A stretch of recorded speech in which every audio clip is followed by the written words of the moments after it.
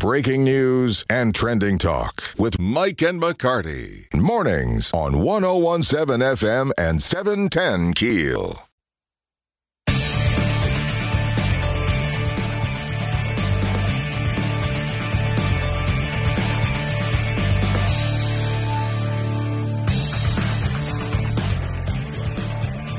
.101.7 FM, 710 Keel, Mike and McCarty, talking with Dr. Lamar Gorey on the Jack Spring Electric Newsmaker Hotline. Doctor, good morning. Thank you for taking time to talk with us this morning. Good morning. Always my pleasure to visit with you guys. Same here. School board meeting today to vote on closing Stoner Hill Elementary based on your recommendations. Explain to us how you came to make that recommendation. Thank you. You know, in working with staff, we always look for what are the best opportunities for children, and certainly always respecting the emotion involved in any school consolidation of closure. But, you know, if you look at the fact that we've seen a 19.8% decline in student enrollment in our parish, the conversation around consolidation and closure is going to happen. When we look at E.B. Williams Stoner Hill, we see the population's decline to 166 students, and of those 166, 50 of them are part of special singleton special education programs that we quite frankly have put there to help with the enrollment. But at this time, and if you look across the entire nation, you see that there are teacher shortages everywhere, and certainly when you're a small school where you only have one teacher per grade level, it creates challenges for administration with finding teachers, and that there's only one fully certified teacher if you look at those core grades from pre-K to fifth grade at Stoner Hill. So this consolidation would not only net in a reduction to the overall district budget of 5.5 teachers, but today it would put all of those children in situations where they have fully certified teachers, which we have a belief that all children truly do deserve. So those are some of the factors that have gone into this very, difficult decision. What happens with the teachers, the staff at that school, and again, the students would all be transferred to Cresswell? Is that the plan? So, in what you see here today, in general, the general ed population would be transferred to Cresswell. And remember that there's only one certified teacher, and in a system of this size, you easily can absorb 30 teachers or 50 teachers today. So that's never an issue. There's never a question of a RIF, which is a reduction in force. Everyone will be absorbed within the system, and even some of the long-term subs that have worked as hard as they possibly can. My staff is working closely with them on finding opportunities for them even within the school system. I think it's important to note that those special ed programs will either be transferred to Cresswell, AC Steer, or to 81st Street, and which are all higher performing schools than where the students currently find themselves. On your report, one of the 7 regular education classes, of the 7, one is being taught by a teacher which you just mentioned, fully certified. 5 are being taught by teachers who are pursuing teacher certification, and one by a long-term substitute. So those teachers, I don't want to say unqualified, but where would they go in the move to Cresswell? Would they take over classrooms there? So what you see there, I'm going to give you a quick example. If you look at the third grade situation, there is about 12 or 13 kids in third grade at Stoner Hill now. There's only 36 at Cresswell. So when you combine those, you're at about 48 students, which is 2 teachers. So that's one of those examples where you would reduce a teacher. Mm-hmm. Now, what happens, though, is that we have so many vacancies throughout a system of this size is that the teachers would either go to Cresswell or teachers can be placed anywhere in the system. The thing that we are committed to is that there will not be any reduction in force. There will be vacancies in the district where these teachers that are certified and or qualified will have first priority. And let me acknowledge and appreciate the hard work of everyone in the situation that we've gone through this year. Certainly appreciate my staff, too, who has had to go in and work diligently to ensure that those literacy and numeracy blocks were appropriate. So it's really been a hard fight for the entire system this year, and we feel that the challenge there would be best served by a consolidation. Dr. Lamar Gorey, let me ask you, again, leaving a shell in a neighborhood, in a kind of an inner city neighborhood, what is the plan for that property? I mean, do you have any nibbles at all? Right. So what we will do is what we've done with all of our other buildings, and I do believe the board has been very good stewards of those vacant buildings in districts. There are some examples, of course, where we could do things maybe different, but we are still committed to not leaving eyesores in communities and working with communities to do everything we can to make the best use of that property. I think if you look at some examples, we've done some sales where appropriate, like Arthur Circle. We've also done some tear downs where appropriate to leave beautiful land that we maintain. I do think, and this is an emotional decision, and I do understand that, but I do think that this board was elected, and I've stressed, and the community has stressed, this board will have to make difficult decisions, and this is one of those decisions. And, as we continue to manage the fiscal responsibilities of the district, this decision today is really academic. But however, as we continue to look at where we are fiscally based on loss of population, this board will have to step up and make these decisions, and we'll have to do what's necessary to protect neighborhoods wherever they may be. Let me ask you one thing that may be a sore subject to some. We have one certified teacher in this school. We're about a week away from LEAP testing. Have we done a disservice to these children? Are they not prepared for LEAP next week when they have one certified teacher working with them? So what I will tell you is that, again, when I think of my staff, when I think of central office staff, when I think of Mr. Burton's team, when I think of the ESL personnel, when I think of all of our literacy people and people from other areas in the district, we have pushed people in as best we could to protect those literacy and numeracy blocks because we know those are important. Now, at the same time, I want to remind you that if you're a third grade at that school today, you left kindergarten in the middle of the year. Many of those children were quarantined first grade and came back to second grade kept home their first grade year and came back to second year with quarantines every other week. So a lot of these babies are already up against the wall in some of these spaces. But we have done everything we can to push in. What the challenge is when we're pulling people to do that, we're taking them away from their day-to-day job. So that's another main reason why we're asking for this consolidation based on academics, because we feel we can provide a better quality service if we put the children in front of teachers who have more experience, who have been trained in things like science of reading. And these are things that if you are in a teacher certification program, you just have not been exposed to. So, and to put that many teachers in that situation with no partner teachers, it's unfair to the teachers as well. Dr. Lamar-Gory, we thank you and good luck on the vote today, and let us know how it turns out. Right, and the only thing I'd like to close by saying is that, we do respect the emotion of this decision, but over the next 4 years, this board will be called on to make difficult decisions, and just continue to pray for the system and the board as they make them.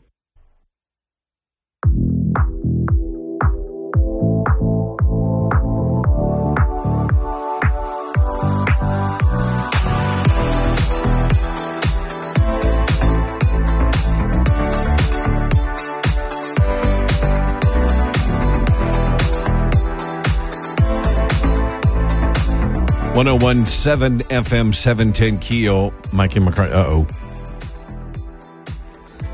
Sorry about that. Glad my mic wasn't on. And glad mine wasn't on either. My monster kind of kicked in for a second there. I don't need to know about your monster. Yeah. My monster drink. Okay. Thank you. Yeah. Thank you. Big story with these Old Dominion voting machines. It's huge. It's huge. And it's all but proof that Fox was wrong and Fox was guilty. Well, everybody makes mistakes. Mikey. They didn't mean it. Have you seen the emails? Oh my God. It's like, we know this is not right, but Rudy Giuliani's gold. Keep putting him on. Keep letting him spew it.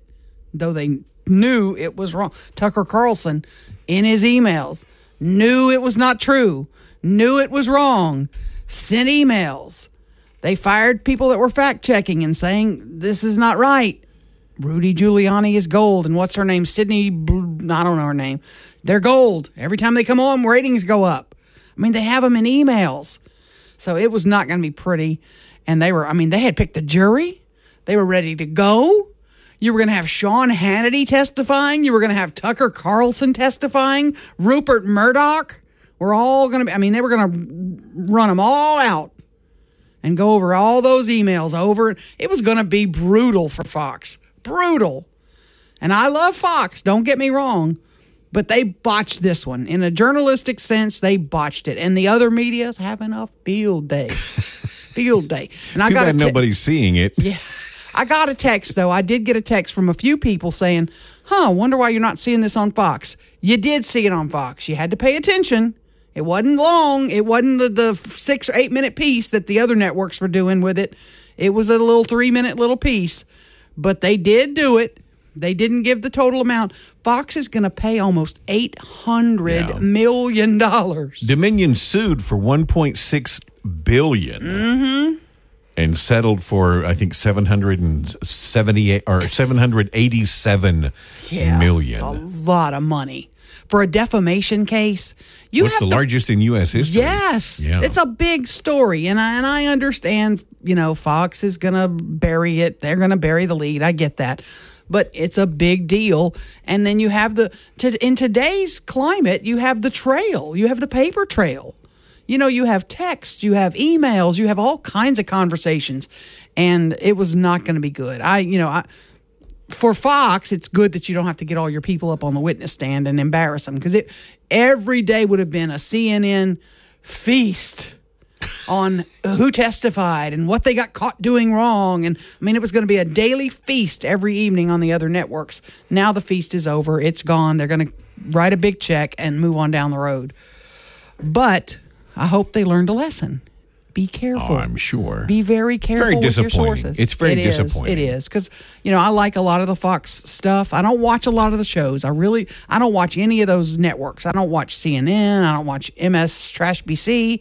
I rarely. I can't watch any of those. I rarely watch them. I'll flip over if there's a big story. And I'll flip to who's doing it best. If you're not doing it best, I'm going to flip around. I'm going to see who's doing it best. And that's where I'll stick. And Fox does a pretty good job with a lot of that. CNN does a good job with some of those breaking news stories. It's when they start talking politics and all that I'm like, oh, did you just really say that? And they got on the air. CNN got on the air last night. The news people were editorializing how this is damning for Fox, and how will the network ever return from that? I'm like, oh, please. Please stop it. Yeah. It was like a feeding frenzy. The blood's in the water. Here come the sharks. And, Fox is going to recover from this. They're going to have a built-in audience. They just will. Right. Whether you agree with them or not. But it's a monster settlement, dude. It's a monster settlement. Yeah, Big $787 million. That's an admission of guilt. You can say it or not. I don't think they're going to have to go on the air and say, we're sorry. I don't think that's part of the deal. But that's a pretty big apology. Yeah. It's pretty big. Well, and deservedly so. Yeah. If you knowingly, disseminated false information, then that's not right. Right. And you still have some that are saying, the election was stolen. And there's evidence that it's not. It was not. But there's people listening to me that are going to send us hate mail. You'll not convince me of that. You'll be one of them. You'll not convince me of that. Watch out, Dominion's coming for you. I'm not saying that. I said Old Dominion at first as a joke. Yeah. But I really no. Anyway, no, I'm not getting into all that. It's not the hill I want to die on. Right. Yeah. Coming up at 7:10, Barry Milligan. He's a state senator. Is talking. We spoke earlier this week about China buying land around Barksdale. China is buying land all over the United States. Yep. And we'll talk about that coming up. 101.7 FM.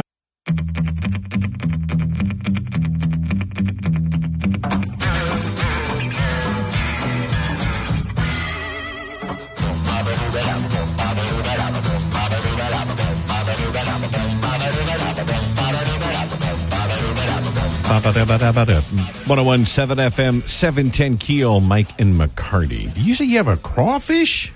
Yeah. I want to know, we're getting into real prime crawfish season, so I want to know who has your favorite crawfish. If you're going to go out and get crawfish and you can go anywhere in town, Who has your favorite? And I think I've listed all the biggies. If I'm missing one, there's a write-in place on the ballot. KeelNews.com. I've got a long list of them. I'm not going to name them all, but I want to know your favorite. And then we're going to tally the results maybe on Friday, and then we'll look at it next Friday. We'll see who's winning. Let me see who's winning right now. Let me do a vote, and I'll see who's winning it right now. Right now, Shavers is in the lead, followed by Chuckwagon and Rub-A-Boot. Rub-A-Boot is third. You want to vote? KeelNews.com. Click on the little crawfish poll there. Also, it's got a neat little thing in it, too, that what do you put in your pot? You know what they put in South Louisiana? In some of their, in Bro Bridge? They put a whole damn rabbit in the crawfish pot. You know who'd love these crawfish balls? Chief Smith. They put frog legs in the crawfish pot. Yeah, they put some crazy stuff down there. You gotta fry frog legs, don't you? I know, it doesn't belong in a crawfish pot. I don't They put squirrel. They put all kind of crazy stuff in there. Just give me some potatoes, some sausage. I love what he said. I'm the same when I eat crawfish. Now he said when he eats frog legs, he doesn't do anything else. It's just frog legs. And I'm the same way. If I go get crawfish, I don't get corn and potatoes. It takes up space, and I want to focus on my crawfish. Right. Exactly. It's if you I like mushrooms. I like artichokes in the pot. There's a lot of things I like in the pot. What the hell's wrong with you? I like all kind of stuff. There's a long list. Where are you from? State Senator Barry Milligan joining us after the 7 o'clock news, talking about foreign government investing in property right here in Louisiana. 101.7 FM, 710 Key.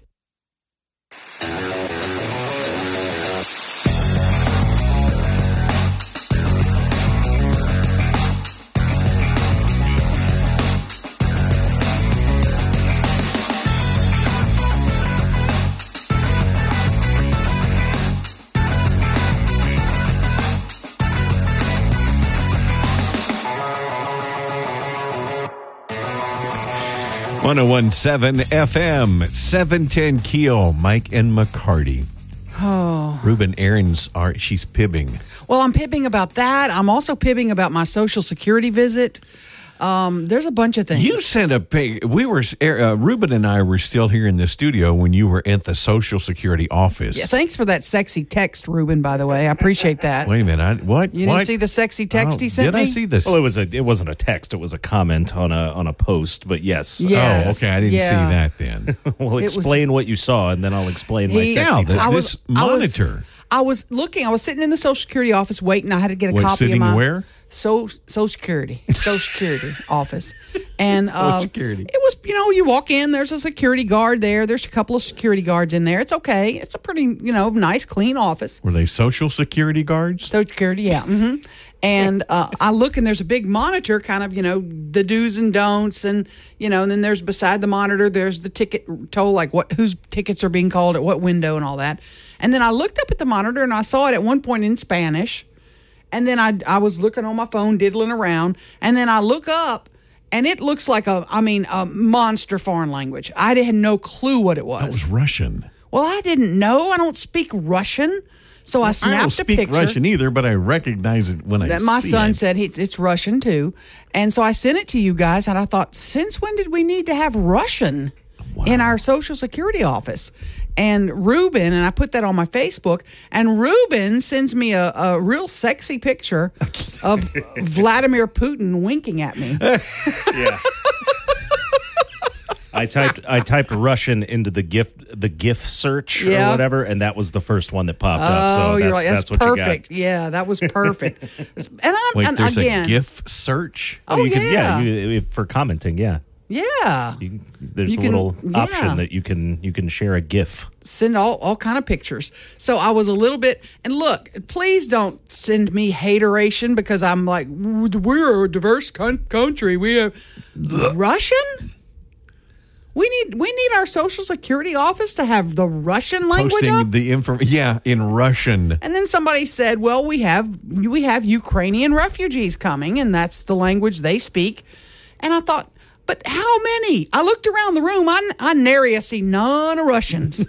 There was nary a Russian in there. She would know because they would have those big fur hats on. Yeah. And they'd be drinking vodka. Red Star. Yeah. So please don't hate me. I understand we're diverse, and I don't have a problem with Spanish being up there, but I thought, wow, this is weird to look at our U.S. government federal office, and they're flashing Russian up on the screen. And I thought I saw Chinese. Was the other monitoring Al Jazeera TV? I didn't see that yet. CNN? But I'm going to tell you right here, the lady that helped me at the Social Security office was an angel. I was expecting horrible treatment. Right. I was expecting, oh my gosh, this woman was exceptional. Now, she's only been there 4 months. So it hasn't been burned out of her yet. Yeah, and she did need to get help from one of her superiors, and that lady was a little bit salty. But this new lady was incredible and helped me. I was in and out of there in an hour. And I had a lot of stuff to do. I had a bunch of stuff planning my retirement and all that, I'm joking. He didn't even hear that. I'm still going back to you were in and out in an hour. That's not what I call in and out. Oh, I packed a sack lunch. I was planning to be there a minute. Right. And I was like, poof, we're done. Hey, what'd you say about retirement? Nothing. I didn't say a thing. No, I'm not planning. I'm not planning to retire. Please do not spread that rumor. I'm going to stick here. Y'all going to have to carry me out of here on a cold, wet board. What do they carry you out on, Ruben? Gurney stretcher. Yeah, something like that. Yeah. Cold, clear. Cold, hard slab. There you go. And on that note, oh, Lord. State Senator Barry Milligan up at 7:10 talking about foreign investment in our local land. Mike and McCarty, 101.7 FM, 710keel.com. Starting things off looking pretty clear for your early morning drive to work. To look out later on this morning for some traffic delays on Uri Drive near East Kings Highway. That's your traffic. I'm Ruben Wright.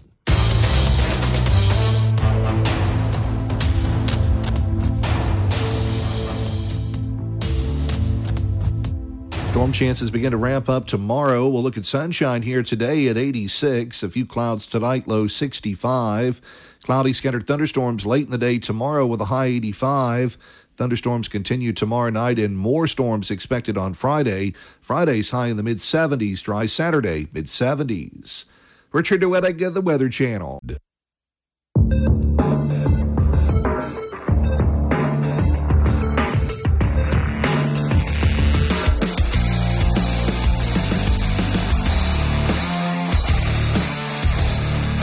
See, you're a better person than I am. I don't know how the school board. You're a better person than I am. They almost met for 5 hours, Mikey. And you watched it. I watched a lot of it. I didn't watch all of it, but I fell asleep on it. But that's what makes you the amazing goddess. Whatever. Of local news. I just like to know what's happening, and it kind it was funny because we mentioned it in our news yesterday, and we had Superintendent Gorey on, and they mentioned us from the dais. Is that how you say it? Mm-hmm. A couple of times, like in your interview on Keel today, and then the superintendent even now on Keel I explained how many are certified teachers, and it was like nobody had really paid attention to the story until we were jumping on it yesterday early, and then everybody showed up to the meeting. There were tons of people from Stoner Hill, but those folks had to wait for almost 5 hours for their decision. And I thought, what in the world? I mean, not that that's not. I think education is one of the most vital, critical issues that we need to address. Yes. And so, God love them for focusing and working. Absolutely. And they do. And, I understand the beginning of the meetings, they do these recognitions of like kids who've done great. And, if this band went and won a Superior in New Orleans, they bring them all in and they march. And that's a great thing. And the mom and dad show up and they take pictures. But that takes a lot of time to go through all that. And then the board has to get down to the business. My name was never brought up in those meetings when I was in school. I don't know why. Sure. No. Probably not. Probably not. But then they have public speakers. And everybody can get up for 3 minutes and just spout. Whatever. And last night it was a lot about Stoner Hill closing. And yeah, if you're just waking up, they voted 6-5 at about 10 o'clock last night, 6-5 to close Stoner Hill. Jasmine Green was not present at the meeting. If she had been there and had voted no, it would have failed. So I don't know if she was ill or she had a prior engagement, perhaps. I'm not sure. Someone can text me and let me know. But I don't know how she would have voted. I'm not sure. But she was not there when they took that vote. Maybe had to leave early. I don't know if she was there early in the meeting. Folks that do, and our friend John Glover, God bless her, she was there the whole time. She sat through the whole thing and endured it all. But 6 to 5. And the thing is, they made it real clear there are 16 other schools that have 60% enrollment or less. And so there are other schools on the chopping block in our parish, and we're just beginning to hear about it, and they're just now going to start a plan to start more consolidations. So this is the beginning for this year, and they'll be talking about more. But it's like Dr. Gorey said yesterday on this show. They've only got, 160 students. Right. Only one certified teacher. Mm-hmm. The problem is, and we didn't drill down enough with him. They have special ed there. That's very, very specific teachers with certain kids, and those parents came. I mean, Mike, they were crying. Mm-hmm. They're up there crying. My student has come alive since going to this school. Could they turn that campus into a specific special ed type campus? I doubt it. It would take a lot of money. It would have to have full staff. But they did promise to move the current teacher. Say you're a special ed teacher, they would move you, Mike, with student Reuben. Wherever student Reuben is going, you're going there because that's the kids you had. So they promised that. We'll have to make sure. But there is a lot of concern about changing the environment for these kids who are just now blossoming, and they're coming out of their shells and they're starting to learn.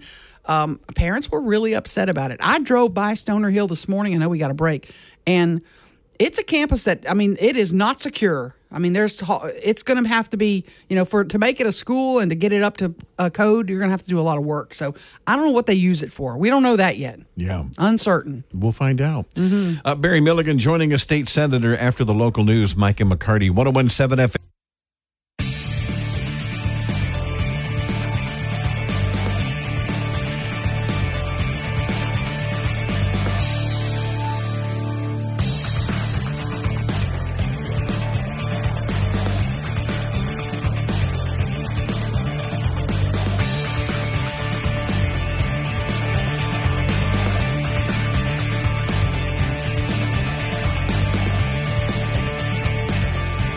.101.7 FM 710 Keo.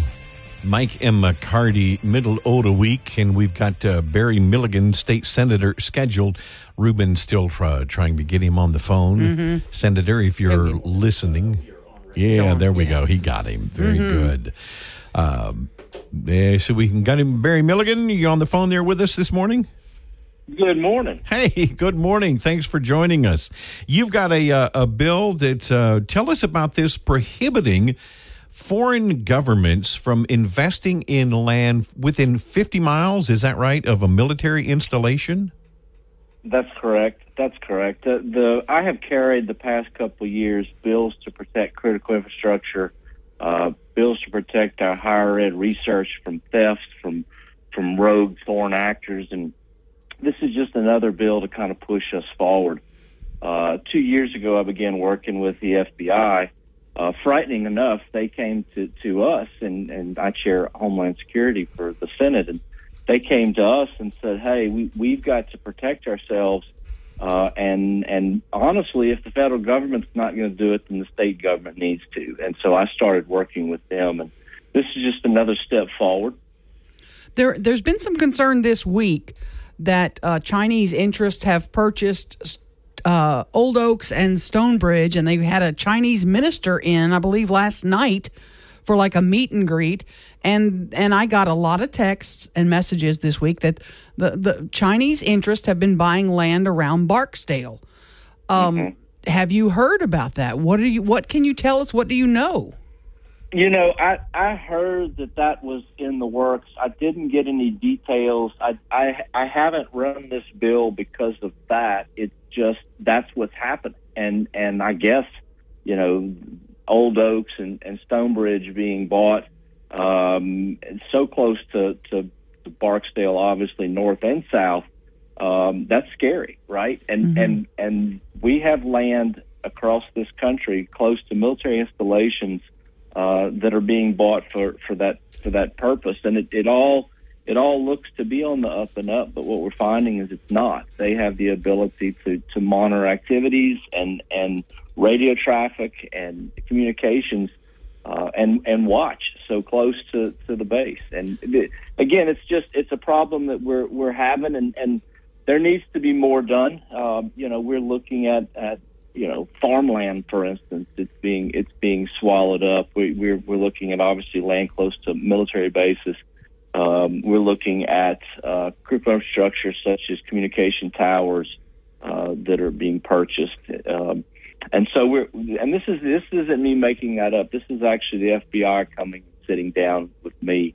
And really, it's a first step. One of the things when I mentioned the FBI about wanting to do this to help, they said, well, we've got to be able to protect going forward, but at some point we have to look backwards. It's one thing to know going forward who is buying us. It's another to know who owns us. And they pointed out a large chemical facility that we have down here near Baton Rouge that, everybody says, oh, it's owned by an Australian company. The problem is when you look who owns the Australian company, it's rogue China. And so, and yet, we're all about economic development, right? And so we want that investment into our jobs and future here. And then we sit and think, okay, this is great. And then we look up and find out that it's a rogue country that's actually buying us one piece at a time. And so that's the purpose of this bill. It's precautionary. I looked around the country, and I think 16 other states are running legislation similar to this, including California, which is kind of crazy to me. I guess I wouldn't expect that, but we're trying to jump out ahead of it and just take every precaution we can. I saw a recent story about China buying up land across the entire country that showed a map of a percentage of each particular state that they've bought in, Louisiana being one of them. But, I mean, it goes across the southern portion all the way to California. And one of the things that they were saying was China cannot feed itself, and so they're buying farmland, for food security. But I think it goes deeper, and Barry, I think you feel the same way. It goes deeper than that, and this is a national security issue that we need to address. Very much so. Look, if someone controls your food production, right? If someone controls your food production, they control you, and the crazy thing with that is that I can put a bill in that says, hey, we want to know that any acreage that changes hands in the state that is 50 acres or more, we want to know who's buying it. That's fine. They'll just come by 49, right? They'll just come by small. And so it's a difficult maneuver. I was working on a bill last year that we're protecting ourselves from contracts with these foreign these rogue foreign nations or foreign adversaries. We were working on that, and I was working on a bill that basically said we want to know who owns us, and we want to work backwards. And it's crazy to me that people came out of the woodwork and said, well, we understand what you're doing, but you don't have to worry about us. You don't have to worry about our farmland. You don't have to worry about our chemical plants. Barry, well, yeah, you do. Let me ask you a question. What you have to be careful here because let's say I'm a Chinese American and I want to buy land. I want to buy Stonebridge. I want to buy Old Oaks. Just because my name is Chinese, what's the fine line you're going to have to walk to make sure these are individuals who just trying to do business and they are working for the Chinese government? How do you determine that? No, and that's the hard part. The hard part is you want to sit there and say, hey, we're a free nation, a free state. We have citizens here that want to make an investment into a golf course. It's really about just finding out, are they buying it for themselves, or they're buying it for other use? Are they buying it for other people? Are they buying it for the country back home? And it's about the due diligence. And that's the complicated part. And of course, I'm not after attacking anybody. I'm just trying to find a mechanism to say, hey, we've got to slow this down. And obviously, the best defense is a strong offense. And so we've got to figure all that out, and working with Attorney General's office and just trying to make sure that we do protect ourselves, but yet at the same time, we want the investment into our state. We just have to be careful where. Mm-hmm. So it's a challenge. It really is. And 3 years ago when we talked about this, it was not necessary. And we don't need that. That's not really a problem. And yet we found out 3 years later, here we are, and it is a problem. Mm. And look, China, a foreign actor like China has made no bones about it. I mean, we're with the current administration, they don't have to hide anything. They've got full support from our federal government. They do not have to. China's made no bones about it. They published the plan. I think it was called the 10,000 Talents. And in that plan, they said they were going to dismantle us one piece at a time by basically buying what they could buy and stealing what they could steal. Talking with State Senator Barry Milligan. Hold on. Can you hold on for another segment for us? We want to talk about your School Safety Act coming up next. Mike and McCarty, 101.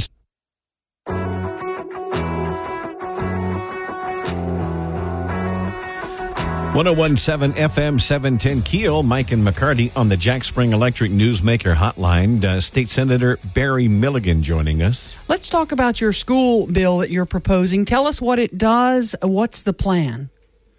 Oh, that's SB 207. It creates it's called the School Safety Act of 2023, and it creates the Center for Safe Schools under GOSEP, under the purview of Governor's Office of Homeland Security Emergency Preparedness. So last year, I created the Commission for School and Nonprofit Safety because I felt like, talking to different school systems around the state, I felt like there was no real coordination at the state level. Everybody knew the goal of protecting the students and faculty, administration of the schools. They didn't know where to go to. They didn't know where funding sources were. How do you get assessments done of schools? If you do understand that there's a federal grant or a state grant out there for hardening of school, how do you apply? What's the deadline? It was just there was no coordination. And so I created that commission. Well, then as we moved into this year, obviously it seems we've had 46, 47 school attacks around this country. We're not getting better, we're getting worse.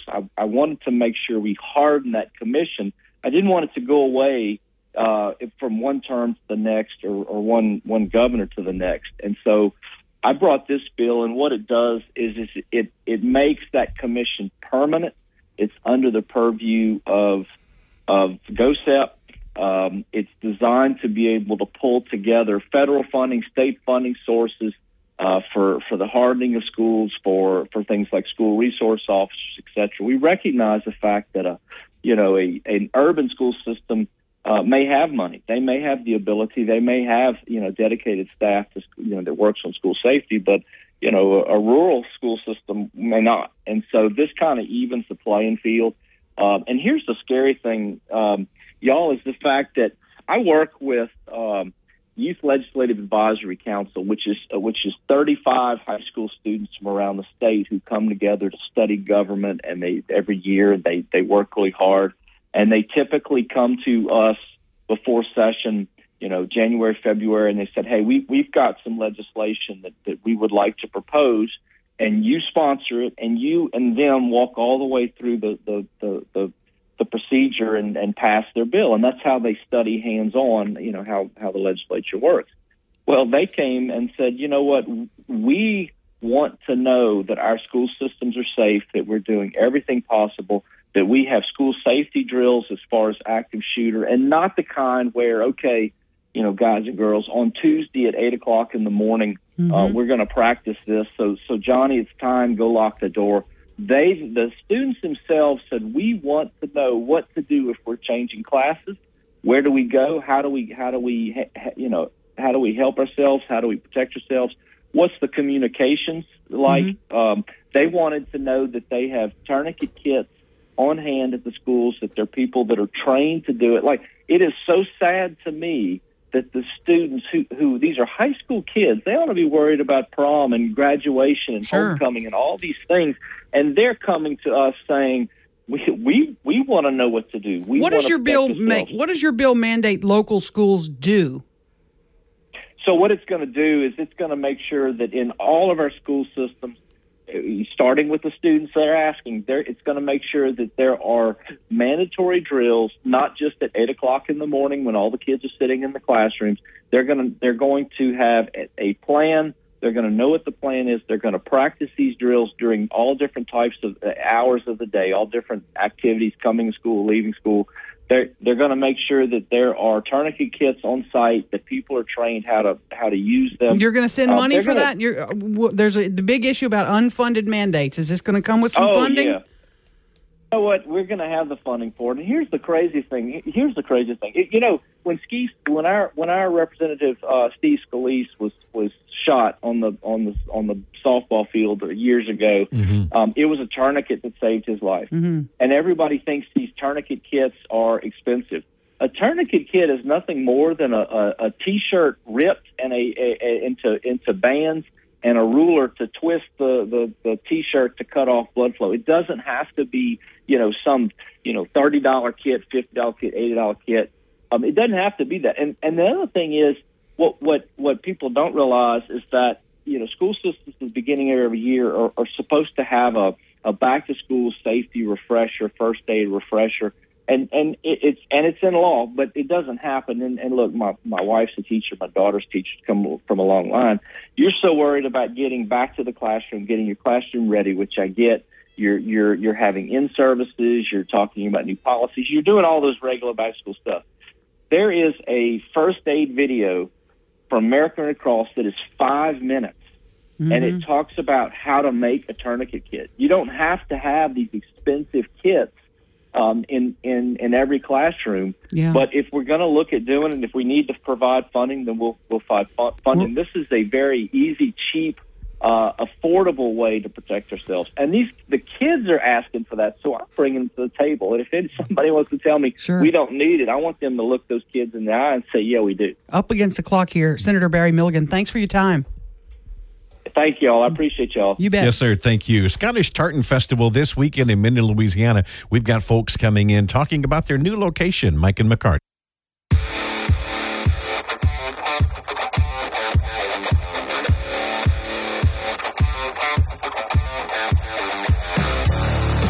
101.7 FM, 710 Keel, Mike and McCarty. In studio with Sheila Ho and Stephen Webb with the Scottish Tartan Festival. You guys have been doing this for years. Good morning, first of all. Good morning. Thank you for coming in and bringing treats. And dressing up. Y'all look amazing. Thank you. And now tell us a little bit about the history. How did the festival get started? When did it start? Well, the festival actually was a little barbecue for the members, just a little picnic that started back around 1999 or 2000. And they liked it so much, they said, let's do this every year around Tartan Day, which is April 6th. That's a national holiday for Scottish independence. And it just kind of grew from that. The farm out in Minden, Scotland Farms, was owned by one of our founding members, Dr.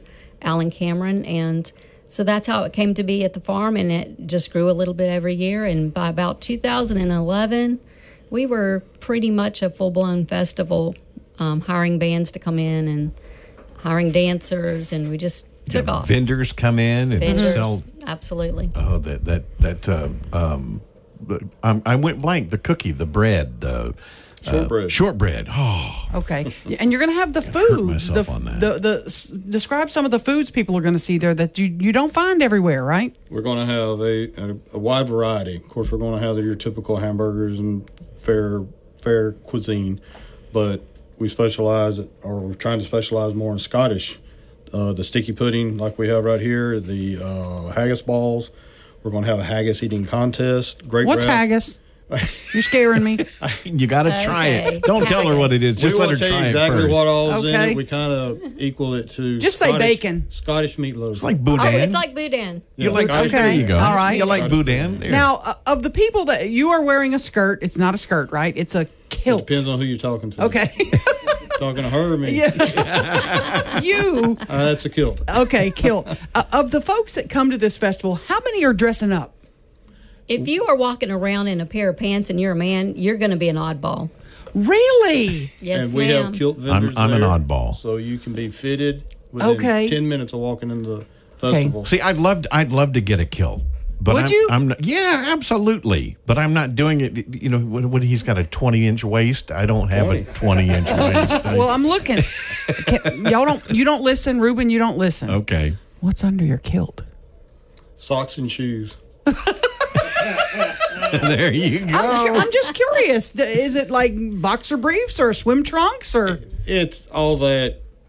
What do you wear on your kilt is just a big urban It's a myth, secret. really. Yeah, it's a secret. It's a secret. You can't. It depends on if your mom is showing up for the event. Folks who have never been, what are they going to expect? I mean, this is the It's a lot of music fun. and the It is music fun. and it's an event We love it. people need to try, right? And this year we're having our very first amateur Highland Games. We're having a company out of Georgia called Backyard Rebellion.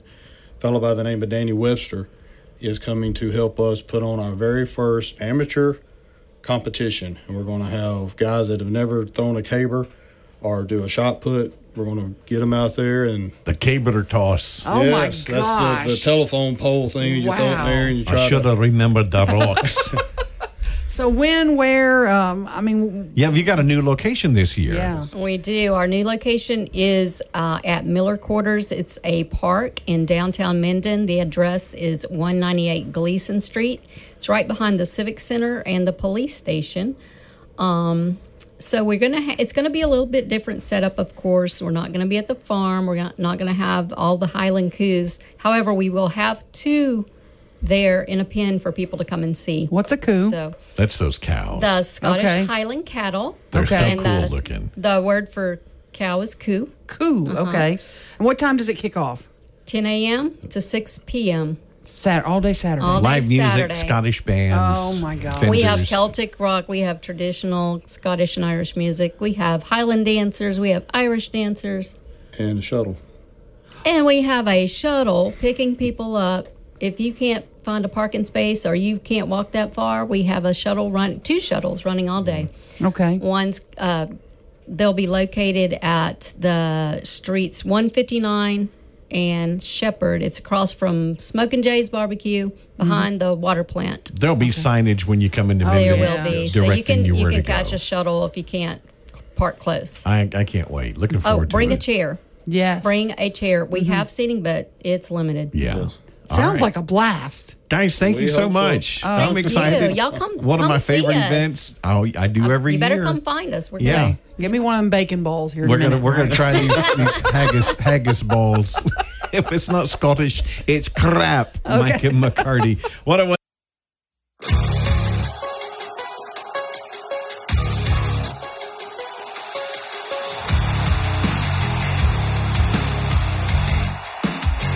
What a 1017 FM 710 Keo, Mike and McCarty. You asked me if I went south on 49 or coming back up from 49. Yeah. I rarely go that way. I went to Mansfield the other day. I had some business to take care of, and thanks, Jeremy, my pal, helped me out. Oh, that's at right. the DeSoto Clerk of Court's office. But I was coming back, and I saw as you enter Caddo Parish, right there north of Stonewall, I guess, there's a big sign on the right. I mean, beautiful brick sign, and it says, "Welcome to Caddo Parish." I got to thinking, I have never on a highway in Louisiana seen another parish say, "Welcome to our parish." Welcome to DeSoto Parish. I've seen it, "Welcome to New Orleans," "Welcome to Baton Rouge," "Welcome to Ville Platte." Right. Welcome to Shreveport, Bossier City. There's a beautiful sign on I-20 as you come in. And it before would the have been airport. nice if that said, "Welcome to Shreveport." But I guess it was funded by the Caddo Parish Commission, and they wanted it to say Caddo Parish. But I'm I want to know how much they spent on it. So I'm going to ask today, if you know a Caddo commissioner, please shoot me a text. Let me know. One of the commissioners listening, shoot me a text. Let me know how much we paid for the sign and why didn't we put Shreveport on it. We don't like Shreveport? We wanted to mark the parish? If it was paid for by the commission. Yeah, but you're entering Shreveport. Motorists know we're entering Shreveport. The only signage you ever see about a parish is the little green sign. And it doesn't even say now entering. It just says Lincoln Parish on it. Right. Nobody has a concrete sign for their parish. Am I being crazy? Or I've never seen a sign saying welcome to such and such parish. And it would have been beautiful if it would have lights said, around it, and are the lights out? Well, I was daytime, so no. Oh boy, I'd be blasting them if the lights were out. But I'm curious what we spent on a sign to say "Welcome to Caddo Parish." And if you're driving up I-49 in Stonewall, send me a picture of it if you don't mind. I forgot to take a picture. I zoomed by it too fast, and I didn't get a picture. But I'm wondering how much we spent on that, and what was the discussion, and why didn't it say Shreveport? That's the seat of your parish. That's that's where the hub of the community is. It used to be the state capital at one point. But it's your money, so you're going to promote your parish. I mean, that's kind of silly. It's silly, and it looks silly, and it stands out like a sore thumb. I'm just curious what we pay. If they tell me we paid six figures for it, I'm going to be, boy. Oh, boy. Here we go. I know. Have a Scottish ball. 101.7 FM.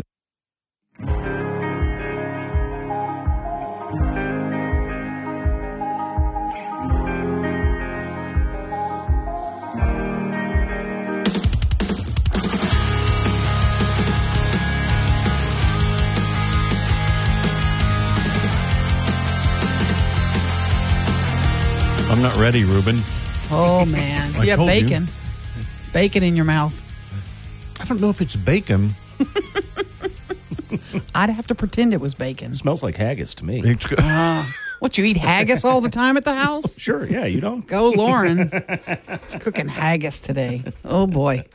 All I can think of is I married an axe murderer. That's all I can think of when I hear haggis. Oh, man. I think most Scottish food is based on a dare. Mm-hmm. Just joining us this morning. But these are good, by the way. Yes. They smell delish. I'll have to try one in a minute, but I'd get my mouth all clogged up. Caddo School Board, about a 5-hour meeting last night. Started at 5:30. I think it was a wrap 10-ish, something like that, close to 10. And it was lots of parents showed up, because the big vote was to close Stoner Hill Elementary School. And the vote was 6-5 to close the school. Big issue at Stoner Hill is that there are a lot of special ed students. And they're very concerned that moving those kids after they've made some advancements this year will really set them back. The parents came one after another came forward and had a lot of concerns about what's happening at the school.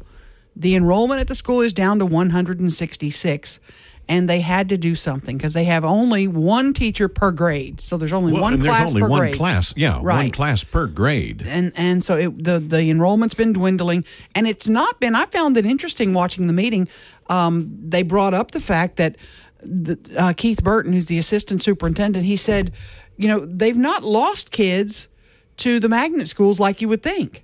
They did the research, and they said over the past 3 years, I believe he said, we've only lost 12 students to the magnet school. So it's not like people are fleeing that neighborhood school for a better school. It's simply because the populations are declining. And if you do the math, the baby boomers of our age and the generation below us, they're having fewer children. And so as we have fewer children, the enrollment numbers are going to decline. Well, I would think the baby boomers are having fewer children in 2023. Well, we're not anymore, but our kids are not having families like I'm one of 6 children. They're not having those big families like our parents used to have, and they're having 1 or 2 kids. So the enrollment number. What I don't like about all this is that, and this didn't come up yesterday, but it comes up for me all the time. As your enrollment declines, you would think your budget would decline. and you wouldn't spend as much of my tax money because you don't have as many kids. And that just doesn't happen with government. And I haven't jumped on the school budget lately, but I will be doing that because I'm going to do some checking. Because if we continue to lose students, we should be spending fewer dollars. Wouldn't that sound logical, or am I wrong? Sounds logical to me. But it doesn't work that way with government. Well, you're trying to insert logic into government. Yeah, and our other problem is we have 16 other schools with big-time declining enrollments, and they got to figure out a plan for them, too. We are going to figure out Taco Wars. Gregory Kallenberg coming in. Yeah. You think he's bringing tacos, too? Man, this Boy, be a what feast. a treat. Yeah. We need to have Southern Made Wars. 1017 FM 710 Keel, Mike.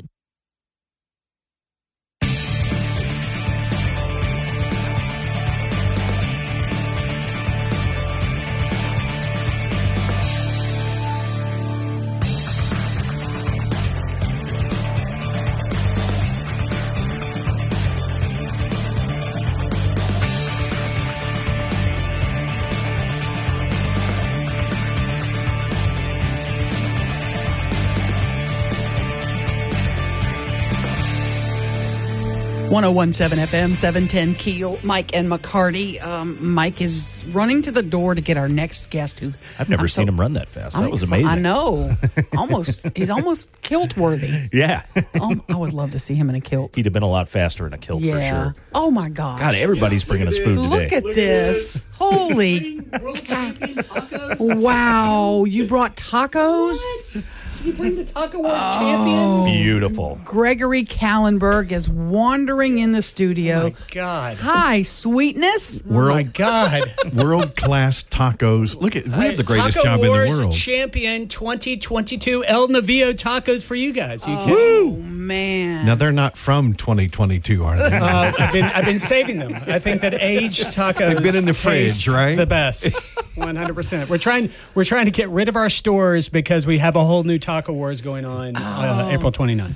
April 29th, and the Taco Wars takes place around Municipal Auditorium. It's outdoors at Municipal Auditorium, and it is a sight to see. I can't wait. Oh, it's incredible. I mean, it is, when you think about it, it's one of those things that truly brings a community together. I mean, we're talking tacos, right? Tacos Yes. and tequila and margaritas and Coca-Cola products and Maestro de Bell and all the things that go along with it. And it's, I think what's incredible about it is that these taquerias aren't necessarily taquerias that you heard of, right? How many of them are going to be there? I looked at the list. I was surprised. Yeah. Well, I think it's important to note that last year we had 10. And we were overwhelmed with people. We were expecting 5,000. We had 8,000 people show up last year. I know. Yeah, it's a fun story to tell right now. But it wasn't fun at the time. At the time, yes. Gregory schlepping, margaritas and tacos on his shoulders, through massive crowds. Man. It was a sight to see also. But but this year we're expanding. We're going to 16 taquerias. We're going to 2 Casa de Tequilas. We have more bands. We have more activities, family activities.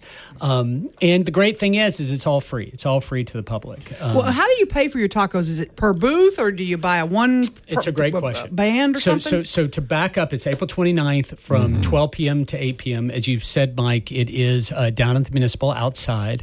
It's free to attend. There's also a free salsa tasting. The public actually chooses the best salsa winner. So you get to go and try all the salsas for free. But you purchase tickets $1 at a time. So you can purchase as many tickets as you want. They're $1 each.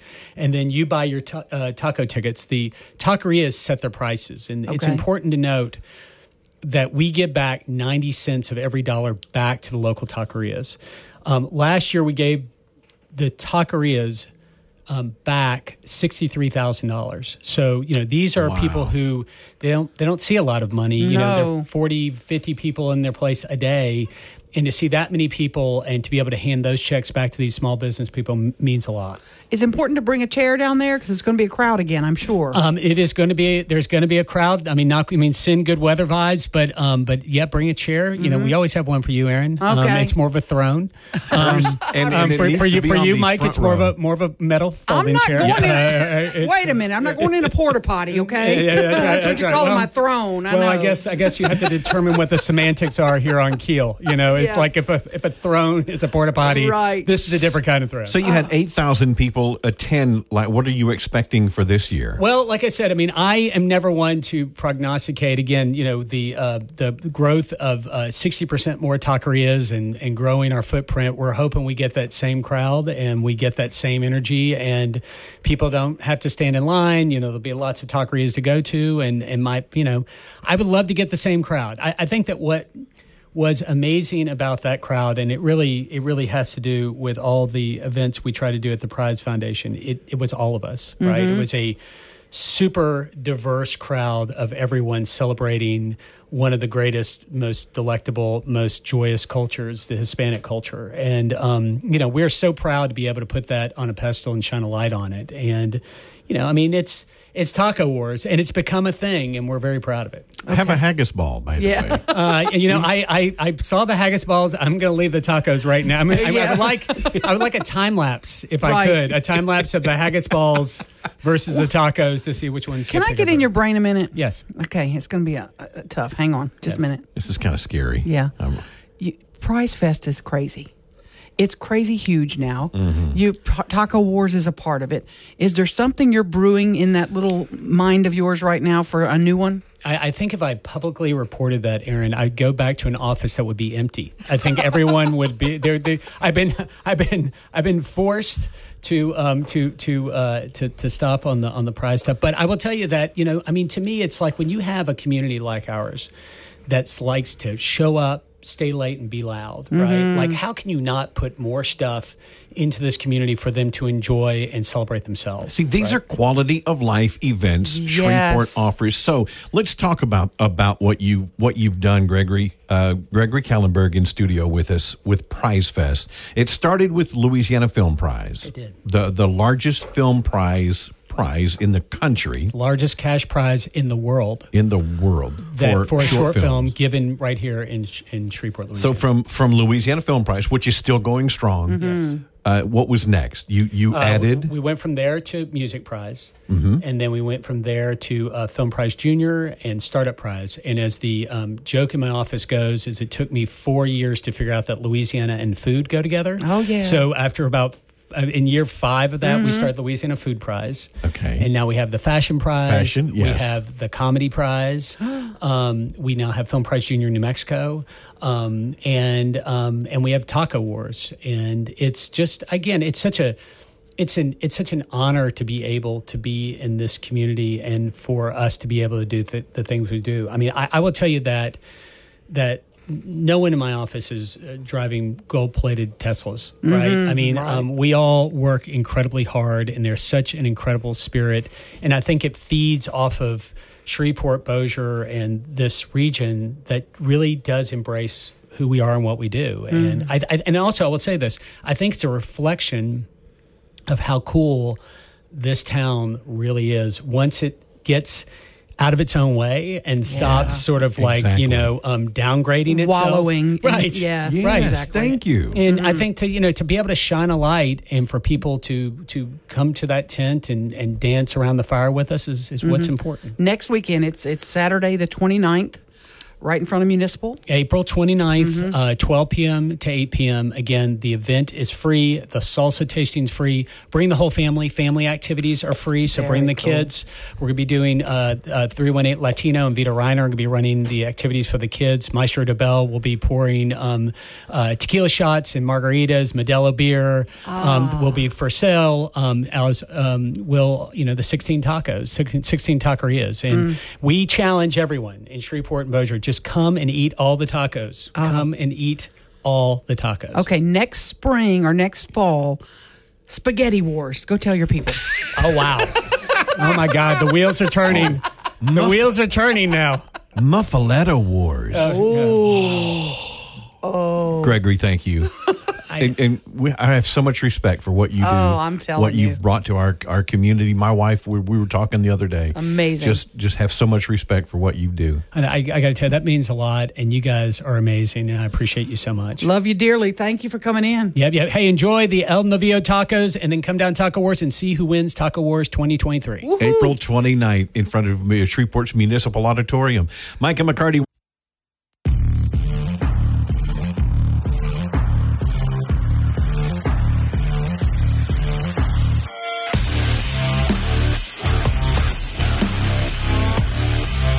1017 FM 710 Keel.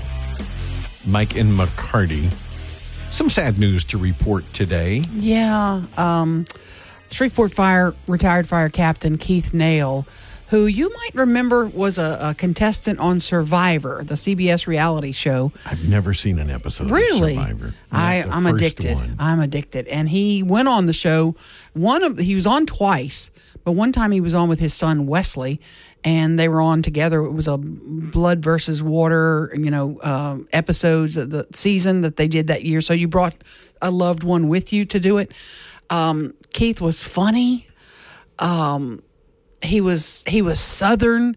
He was a, salt of the earth guy. And I knew his son Wesley better than I knew him. I actually had a trip to Destin with some friends, and he was there. He had a friend who was the son of one of my friends. Anyway, so I spent a little time with him. He was funny, just like his dad. But he passed away this week. He was 62. He's being remembered from, People magazine's got a post on him. The New York Post, Fox News, they're all remembering Keith Nail today. His brother Kevin told Fox that this happened so quickly. Cancer ate him up. He passed away at his home. I'm quoting, passed away at his home in Shreveport. He was just an amazing, fun guy. Fire captain. He was also a paramedic in Shreveport. So he will definitely be missed by all his family, loved ones, his fire department family. If you knew Keith, you knew a really fun guy. He was just great to know and great to watch. And we talked to him a couple of times, after he became famous when he, of course, won the battle to get on Survivor. So may he rest in peace. Yeah, prayers for his family. Firefighters, that's a huge issue, are dying of cancer. Mm-hmm. That's like the largest cause of death of firefighters. Yes. Work-related deaths is cancer-related deaths across the country. Right, exactly. And, his Survivor co-stars are also, tweeting.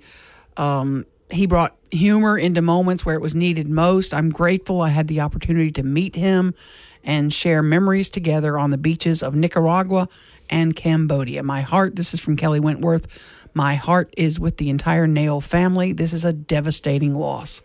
He'll be missed. He was a funny guy. He was funny. Loved watching. It's really cool to see someone from your local community on one of your favorite TV shows, that you watch all the time. So, again, thinking and praying for the Nail family today with the loss of Keith at age 62, dying from cancer. Sad, sad, sad news. 1017 FM.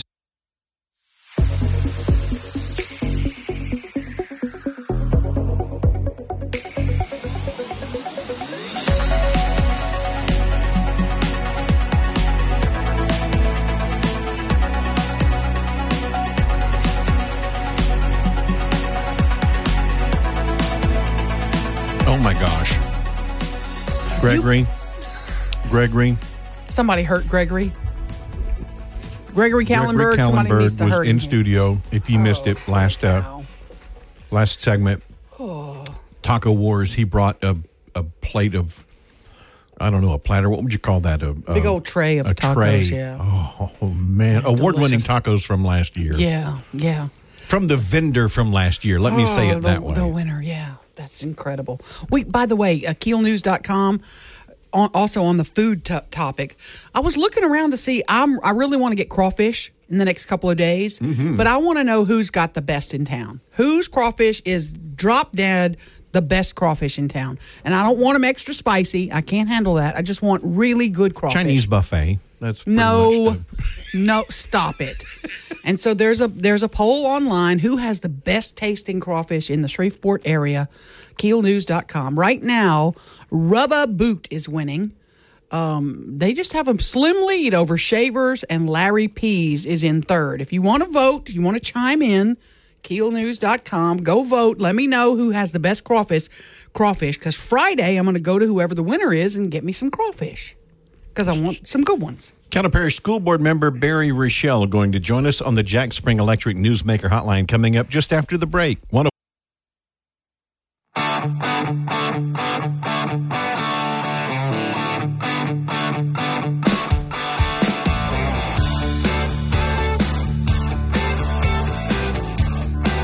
1017 FM 710 Keel, Mike and McCarty, and on the Jack Spring Electric Newsmaker hotline this morning, Caddo Parish School Board member Barry Rachal joining us. Good morning, Barry. Good morning. How are you guys? And you're alert and awake after a long night last night. You guys went till about 10 o'clock last night. You were one of the votes to close Stoner Hill Elementary. One of the members made a comment that said that she was like, if the community wanted it, they should have spoken out before now. Am I seeing that correctly? Yes. Yes. I'm just going to say yes. That sounds like a very quick summary of what she said, and that was part of it. So, yes. You listened. I was watching much of it, and God bless y'all. 5 hours is grueling. But parent after parent, lots of folks got up against this closing of Stoner Hill. You voted yes to close it.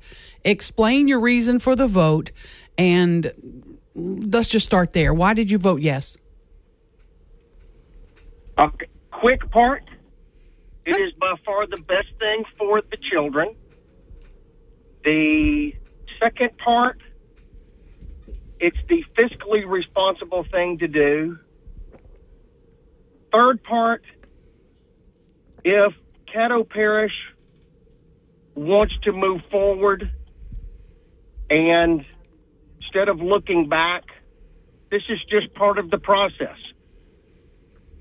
My other question to you, Barry. Okay, we'll get into it. But my other question is, you have about 16 other schools that have pretty serious declining enrollment issues. Why didn't we wait and do them all in one lump sum, one big plan for consolidation, rather than? Why are you laughing at me? Do I need to slap you? Well, let me tell you. I've been on the board long enough. We closed about a dozen schools. Okay? Yeah. And, it's as long as it's always somebody else's school, it's fine. Right. If it's their school, it's not. And so these other schools, and there are some others, it's coming. It is coming.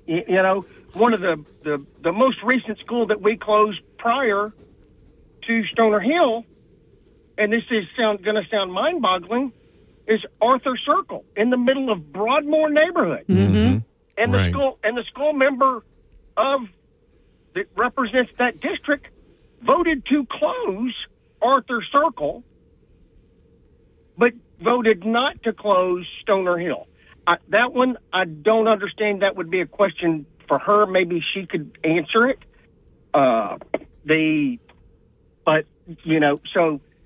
Yes, there's others coming.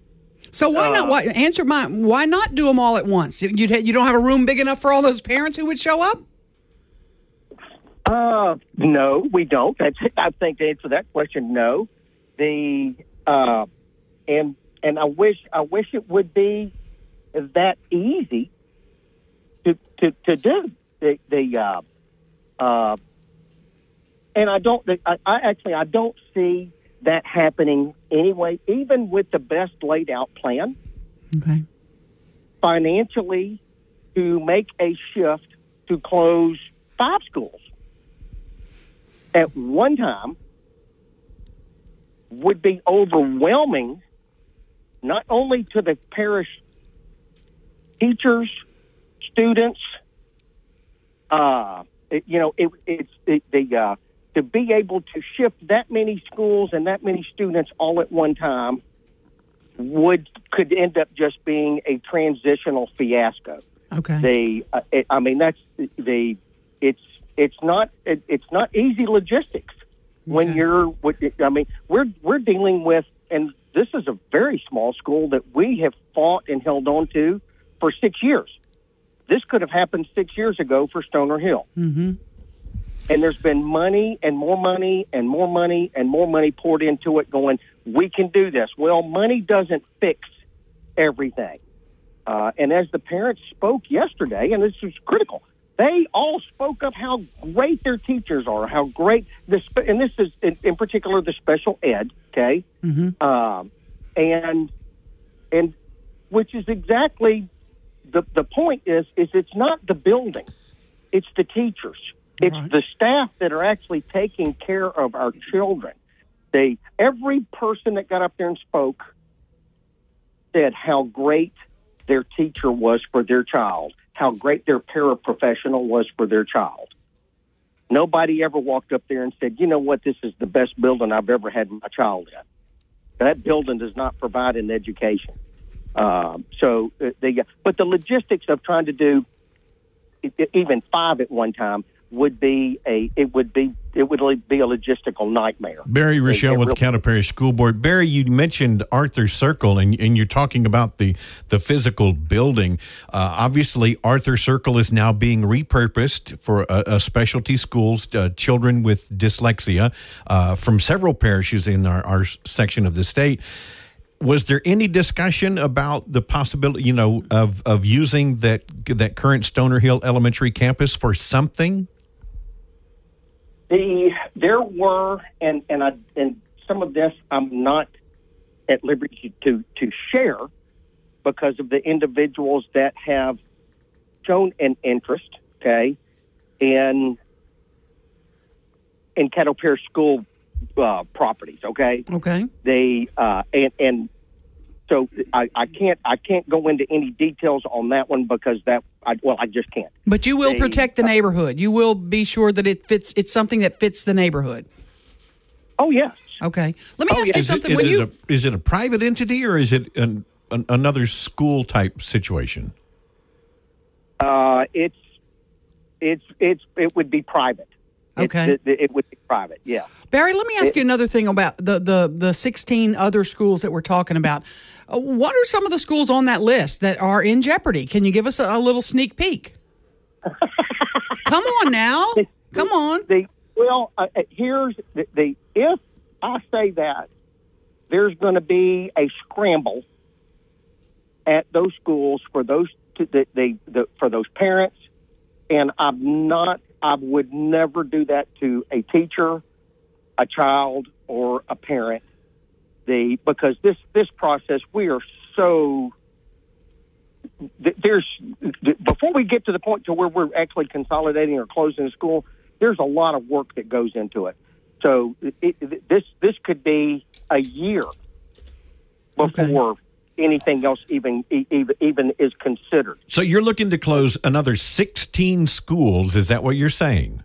No, that is not what I said. There are 16 that have declining enrollment under 60%. Is that accurate?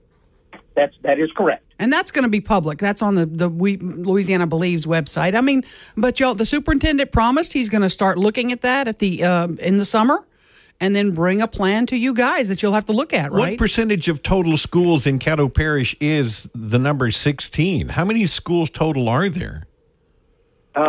You're looking at that's about 40% right there. That's what I'm thinking. Wow. Hang on, yeah. 40%. Hang on. No, not 40%. About 30%. Okay. Yeah. So you have some tough tough decisions ahead then, right? Well, you know what? That's okay. I'm perfectly fine. I believe, and I actually put some pictures up, and of course you can't see them on radio either, is there were some pictures that I had put up during the meeting, and there's a bigger part of this. I mean, our vision is not to go around closing schools all over Caddo Parish. Our vision is, hang on, I'm going to say my vision. Okay. My vision is for us to be fiscally responsible enough not to keep 6 old cars in the driveway, not knowing which car is going to run, and I'm spending money on all 6, just with the hope that I may make it from one spot to another, and it's very expensive to take care of 6 old cars. Or for less money, I can build a whole brand new campus, which would be a brand new car. Mm-hmm. And that's my vision. This done properly and correct, our children end up in facilities our cost goes down. The safety and security, they obviously, it's easier, new buildings and the construction of them now. They're safer, they're secure than these finger wing buildings that we have that have entrances and exits, all over the place. They, so there's the vision. We have to look forward, or looking back, we're going to keep. Looking back, we could still have 64 school buildings in Caddo Parish, but that's not what we have. We have we've closed. We're down to, and I'm sorry, I don't know the exact number, but we're below 50, or around 50. Let me just say that we're around 50 schools. Gotcha. And it's but what do you do? Stoner Hill, there are only about 100 students total that live physically in Stoner Hill's attendance zone. Yeah, 100.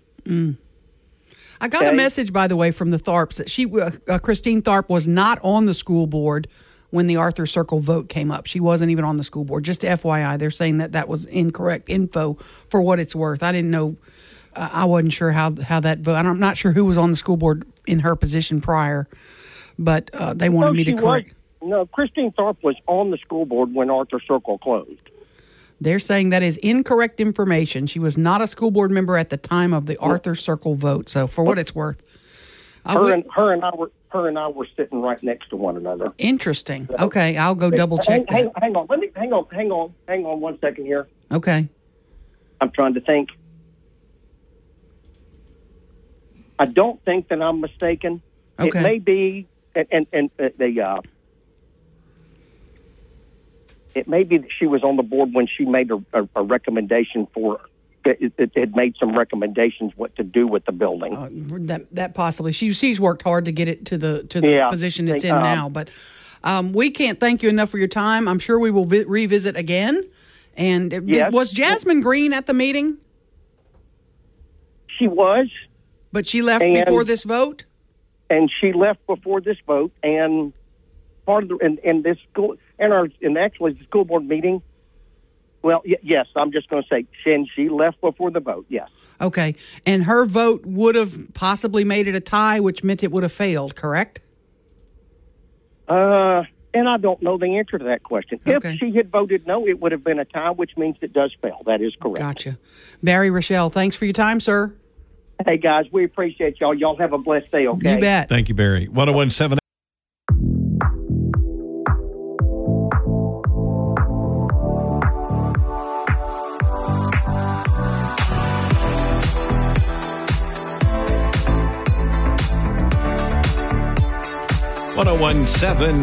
FM 710 Keel, Mike and McCarty. Aaron, what a morning. Oh, my God. Can we get one segment where you guys aren't rushing to finish chewing, please? I'm done. I'm good. I'm not. We have a smorgasbord in here. We've got like Mexican and we've got Scottish stuff, all kinds of stuff in here. Yeah, Scottish Tartan Festival this weekend in Minden. They've got a new location in downtown Minden. Thank you, Sheila, for coming in, and Stephen Webb. They're bringing haggis balls and sticky pudding from there. Gregory Kallenberg came in. Taco Wars is next weekend. Got a lot going on. Yeah, Dina, he didn't eat any of the pudding. None of the pudding. He didn't eat any of it. I did take a bite. I just, seriously, just a small, I had to do. It was a half-gallon bowl. It was not. You feel that bus? Clear that up because He did not eat a whole big bowl. It was a bite. I just wanted to try it, and it was delicious. Yes. Oh, man. El Delicioso. Yeah, no kidding. Oh. It's nice to have all this food in here. It's funny. Everybody comes in here to see us today. We've had more visitors. They love us. Hey, what y'all got over there? They love us. I'm feeling love today. You don't normally come in here. And more stuff coming tomorrow, too, by the way. Brandon Trusclair is Secretary of State candidate going to join us in the 7 o'clock hour. Mm-hmm. And Shreveport Little Theater is producing Driving Miss Daisy. Okay. Opens this weekend, and Lockhart. coming in town Wow. to perform Miss Daisy. That's going to be awesome. Yes, and she's going to come in studio and join us tomorrow. She really is? Yeah, she's coming in studio tomorrow. Holy cow. How cool is that? No doubt. So, Oh, man. looking forward to it. Make it a great Wednesday. Mike and McCarty, 101.7 FM.